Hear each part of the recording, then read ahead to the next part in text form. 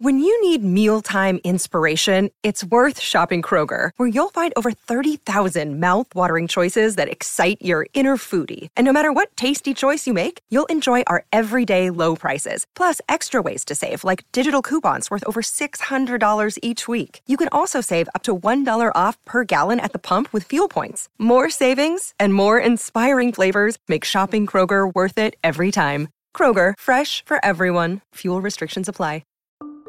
There are a lot of open jobs, and labor rates are going to have to go up. So I think we're going to have, on top of this material inflation, which has been the issue so far, we're going to have, I think, significant labor inflation as well. And, once you get the labor inflation, then it's hard to contain the prices in the end markets. Welcome to the Barron Streetwise podcast. I'm Jack Howe, and the voice you just heard, that's Jim Loree. He's the CEO of Stanley Black & Decker, the toolmaker.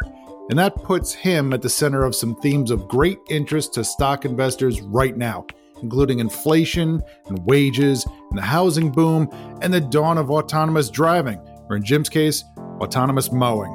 So let's talk tools and high finance. I'm going to wear my steel-toe boots with my knee-high black dress socks. Safety first, fashion a close second. If you enjoy economic indicator drama, May is shaping up to be your month. A little over a week ago, we saw the biggest jobs miss ever. It's for the month of April. Economists and analysts had estimated that about 1 million new jobs would be created, but the actual number of jobs created was only about 1/4 of that. That's like predicting beach weather and getting a foot of snow. And then this past week, the inflation rate, the rate at which prices are rising for ordinary goods and services, that came in at 4.2% for the month of April versus a year ago. That's the fastest inflation since the summer of 2008, back when the oil price spiked to more than double today's level and then quickly collapsed. Now, Wall Street had been watching for faster inflation in recent weeks, but not quite this fast. Many investors find economic indicators a less interesting topic than, shall we say, Tesla stock or Bitcoin, or even just where the stock market's headed next. But you can draw a straight line from the two measures I just mentioned to the stock market and all those rocket ship emoji investments that make Robinhood traders swoon. See, the massive bull run for assets of all sorts over the past decade can be traced to ultra-low interest rates. And rates have been held this low by central banks. In the US, that's the Federal Reserve. And the Fed isn't keeping rates low to see if Dogecoin will go to the moon. In fact, the Fed has what's called a dual mandate. For interest rates, we want to see labor market conditions consistent with maximum employment. We want to see inflation at 2%. It's supposed to try to keep people working and to keep prices from rising too quickly. Those two things are seen by many as being locked in a trade-off relationship. If you hold interest rates low, the thinking goes, that'll spur borrowing and risk-taking and economic activity, and that'll be good for jobs, and the unemployment rate will fall. But eventually, that'll lead to faster inflation, and you can counteract that by raising interest rates. And if you draw a chart of this inverse relationship between the unemployment rate and inflation, you get something called the Phillips curve. It's named for New Zealand economist William Phillips. He's no relation, by the way, to Oregon businessman Henry Phillips, who in 1935 bought the patent for a screw head with a recessed cross, and then pitched it to the car industry, which is why today your toolbox has both a flathead screwdriver, but also a Phillips head. See, tools and finance, they're intersecting already. And I don't want to give you too many Phillips asides, but I have one more that's just too delightful to pass up. William Phillips, the economist. He might be best remembered for that Phillips curve, but the thing he's definitely next most remembered for is building, right after World War II, a hydraulic computer, made partly from parts of old bombers. There were transparent tanks, and pipes, and pumps, and floats, and counterweights, and fluid designed to represent the flow of money through the British economy. It was both for teaching students about macroeconomics and for calculating how and whether to apply economic stimulus. And this hydraulic money computer, it was called MONEYAC. I feel like I need a hydraulic computer to keep track of the narrative thread here. Storiak, where was I? Ah, yes, the Fed.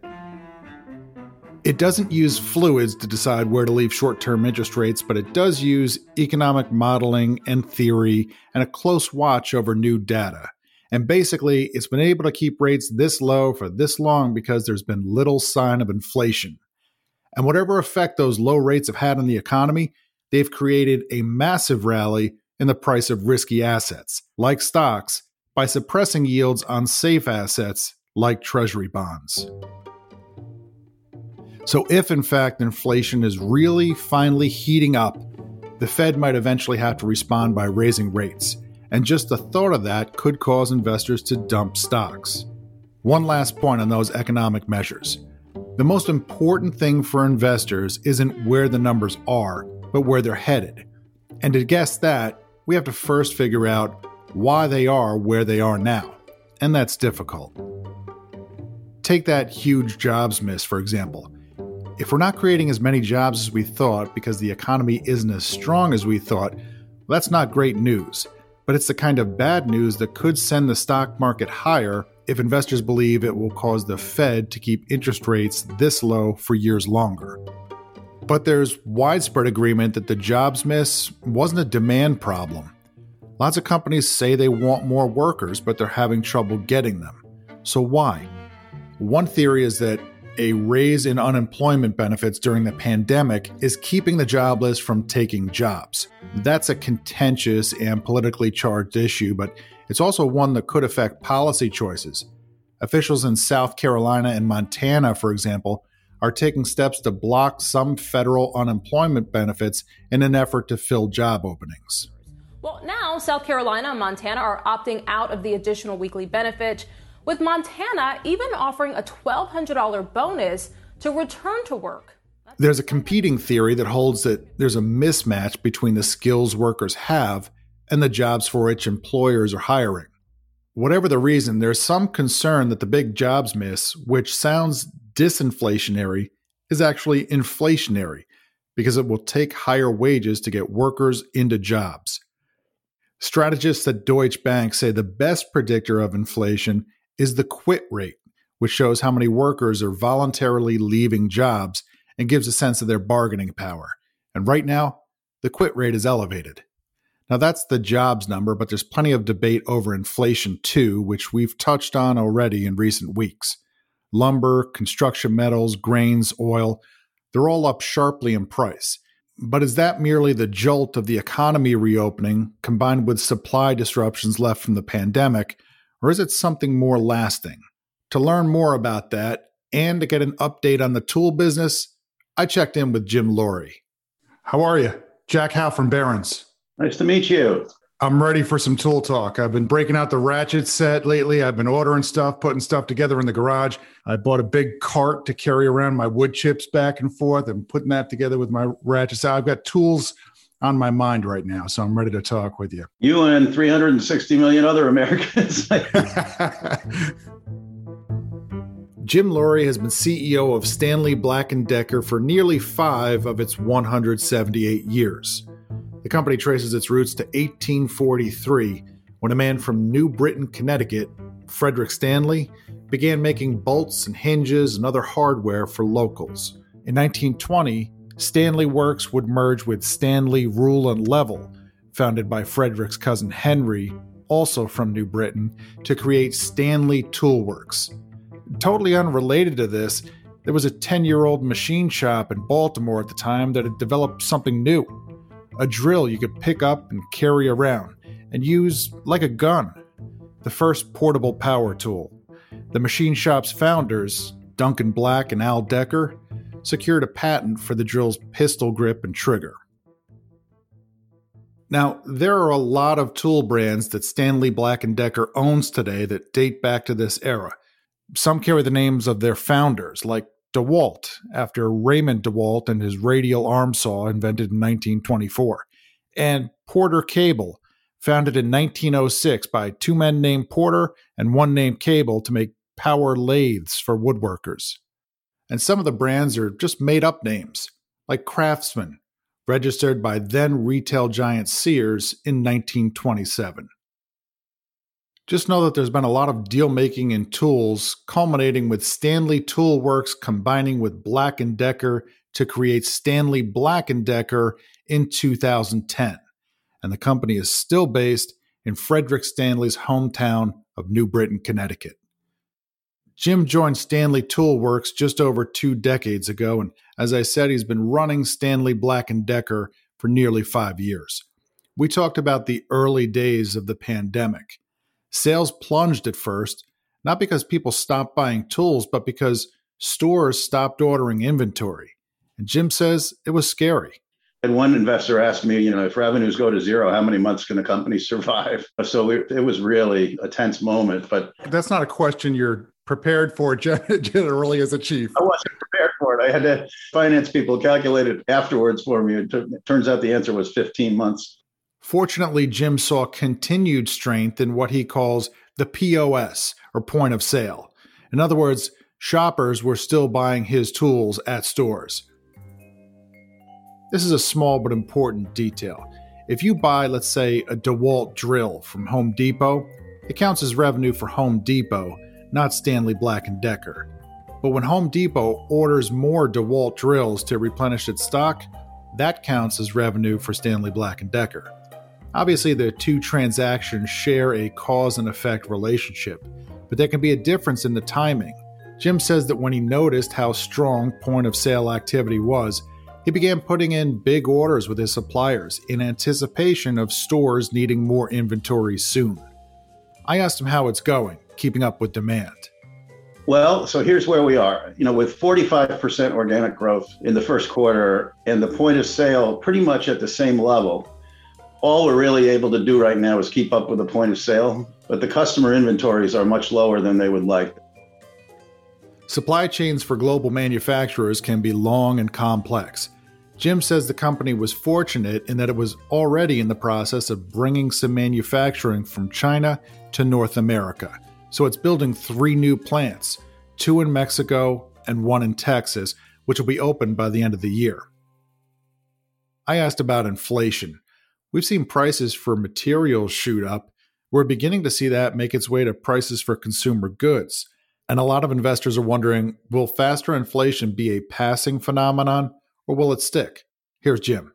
It may be here to stay. At first, I thought, it just has to be a transitory supply chain related phenomenon. But based on what we're seeing in the inflation, with the labor shortages, even though I know the unemployment number and the jobs number was a disappointment, there are a lot of open jobs and labor rates are going to have to go up. And, once you get the labor inflation, then it's hard to contain the prices in the end markets.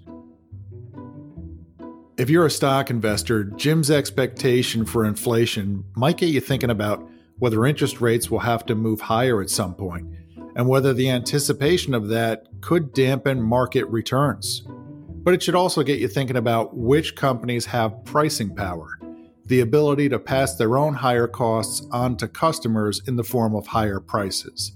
I asked Jim about his pricing power. We do have pricing power, and in particular, I think in this era we will have pricing power because we've pretty much held the line on massive price increases at this point. And you go shopping for building products these days, and you find lumber is 4 to 6 times more expensive than it was a year ago, and that sort of thing. So my point is, I think the markets are somewhat accustomed to paying more for building products, and so I don't think it'll be that difficult to pass on prices. It's easier when there's big slugs of inflation because then you have a really good case. Sometimes the small inflationary fires it's harder to recover price. Jim says Stanley Black & Decker has 4 main end markets: DIY or do-it-yourself, construction, automotive repair, and industrial. The company is expected to report sales and profits this year that are much higher than they were not only during the pandemic, but also before it. Jim says a lot of the action now is in DIY and construction. Housing starts are up in the 20% range this year. This has been, something we've waited for a long time with the lack of household formation that had occurred, during the heart of the millennial generation. But at this point, I think the pandemic has catalyzed a pretty significant movement in household formation. I asked Jim about whether demand has recovered too far too fast, and he says the inflation winds are troubling, and that he worries that if the Fed has to respond, it could bring an end to the market cycle. He also says there's been a generational shift in end-user behavior, and his market has grown during the pandemic.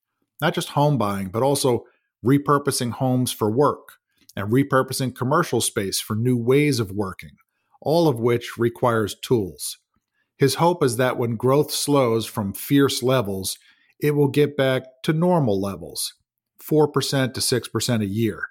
And Jim's goal is to outperform that market growth by a percentage point or two per year. And he says the company has a long record of gaining market share and that there is, as he puts it, a lot of runway ahead. I asked Jim about competitive advantage. He says, as you might imagine, that he has the best brands and that he pushes for a lot of innovation. He also says Stanley Black & Decker has built an e-commerce business that's 3 times the size of its competitors. A lot of the company's online sales flow through Amazon, and in Latin America, Mercado Libre, and in China, Alibaba, and in Russia, Yandex. I said to Jim, there's a tug of war right now between brands and stores to see which has more power. Are you ever tempted to go more directly to customers? He says, that's part of the strategy in markets where Stanley Black & Decker is underrepresented, like China, India, Japan, and Germany. But in North America, the company's happy with its relationships with home improvement chains and Amazon. And I know a lot of people that say that Amazon is difficult to do business with. We have not had that experience. We think they're so far they've been great. Okay, let's talk about competition. UBS analyst Marcus Mittermeier, who's bullish on Stanley Black & Decker, wrote recently that it and Tektronix Industries, or TTI Group, have been the 2 major market share gainers over the past 5 years, and that handheld cordless tools in particular might be turning into a 2-horse race. TTI is listed in Hong Kong. If you haven't heard of it, you might know some of its key tool brands, like Ryobi and Milwaukee. Now, some people have fierce loyalty to particular tool brands, but not me. For hand tools and gas-powered tools, I have plenty that are Jim's brands and plenty that aren't. But for battery-powered tools, I stick with one brand, and it has nothing to do with loyalty. It has to do with the batteries, which can be swapped from tool to tool. Whatever else the push toward electrification is changing, I have a feeling it's going to make customers more likely to pick a brand and stick with it for many of their tools. Jim says he expects outdoor power tools that run on battery power to be one of the company's big growth drivers.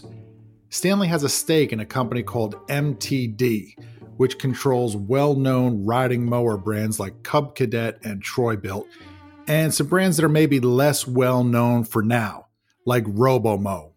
That's right, I said Robo, and I followed it with Mow. Anyhow, Stanley's deal gives it the right to buy the rest of MTD at a reasonable price, and Jim sounds like he likes that idea. It's a wonderful combination. Somebody's got to do this. Somebody's got to electrify that market, and it's going to be us. And then we also they have a great pipeline in semi-autonomous and autonomous lawnmowers as well. Autonomous lawnmowers? We were just going to set them out there and they're going to mow our lawns for us? Yeah. I need an autonomous chainsaw, but I'm staying inside while it goes to work. Rob Wertheimer, who covers Stanley Black & Decker for Melius Research, estimates that electrification of lawn and garden tools could add 1 to 3 percentage points to the company's yearly revenue growth through the end of the decade. Jim says technological developments like brushless DC motors are making battery-powered tools more powerful and efficient. He says he's working on an approach in riding mowers that's taken from both the automotive world and the handheld tool world, and that there'll be more details on that to come. He says outdoor tool electrification presents an opportunity to make money while doing some good for the environment. And I can tell you the impact on climate and emissions, carbon emissions, is very, very positive, from electrification. These small gas engines are very big polluters because they don't have emissions controls like, more expensive vehicles would have. And so we're going to be doing a lot of good here for society, as well as hopefully making a few bucks along the way. They're also whiny. You should hear it around here in leaf season in the fall when they start up with a 2-stroke engine over there and a 2-stroke engine over there. It just hits you. It always seems like when I get my week or two off, to go to my condo in Florida, and I get down there on the Ches Lounge in the 10 o'clock in the morning, all of a sudden the landscapers come with their gas-powered equipment, and it's just like I might as well stay upstairs. Now I see where the passion for battery-powered tools is coming from.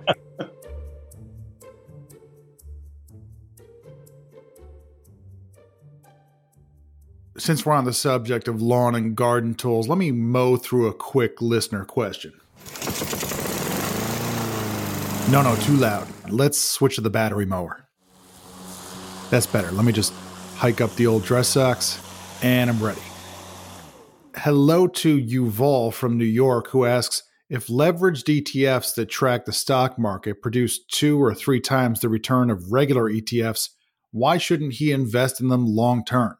If the S&P 500 go 10% up, you'll be 30% up. So times 3, right? My father-in-law, he sometimes share with me his knowledge about finance, and he said, use for trading, but not for investment. Long story short, we'll appreciate your thoughts on that. And thank you and Meta for putting together such an amazing show every week. Thank you for listening, Yuval.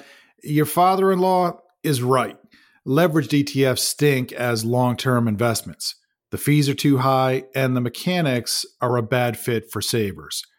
Take the example of the Ultra Pro S&P 500 fund from ProShares, ticker UPRO. The expense ratio is 0.93%. That's around 10 times what cheap index funds cost, and that's with part of the fee waived for now. If you've held the fund since the end of 2019, just before the pandemic, you've made about 38.5%. That's 7 points better than the S&P 500, which sounds good, but keep in mind, you've taken 3 times the risk of the S&P 500. And by the way, what happened to the triple returns? As ProShares points out, the fund seeks a 3x daily return, not long-term return. And that is a crucial distinction. See, a typical margin investor has their leverage increase automatically as stocks fall, because their asset base shrinks while their debt stays the same. But leveraged ETFs seek to maintain constant leverage. In the case of Ultra Pro S&P 500, 3x leverage. That means they have to reduce index exposure as the index declines, and that can have the effect of locking in part of the losses when the market dives, like it did early on in the pandemic. That fund might be fine for an aggressive trader who wants to get in and out in a single day. But the last thing savers want is to pay high fees and take extra risk while clinging to losses and limiting long-term gains. So how about just applying lots of leverage on your own to a brokerage account where you own regular index ETFs? I wouldn't do that either. Stocks tend to produce healthy returns over long time periods, but part of the deal is that you have to be able to hold on during dire short-term drops. And if you make those drops even more dire, you might be hurting the chances that you'll hold on and make it to the long-term reward. I recommend you skip the 3x funds, Yuval. Instead, save 3 times harder. Maybe ask your father-in-law for 3 times as many tips. Thank you, Jim at Stanley, for the tool talk, and Yuval from New York for the question, and thank all of you for listening. Subscribe to the podcast on Apple Podcasts, Spotify, or wherever you listen to podcasts. If you want to find out about new stories and new podcast episodes, or if you just want the recent picture of me wearing chainsaw chaps, you can follow me on Twitter. That's @JackHough, Hough. See you next week.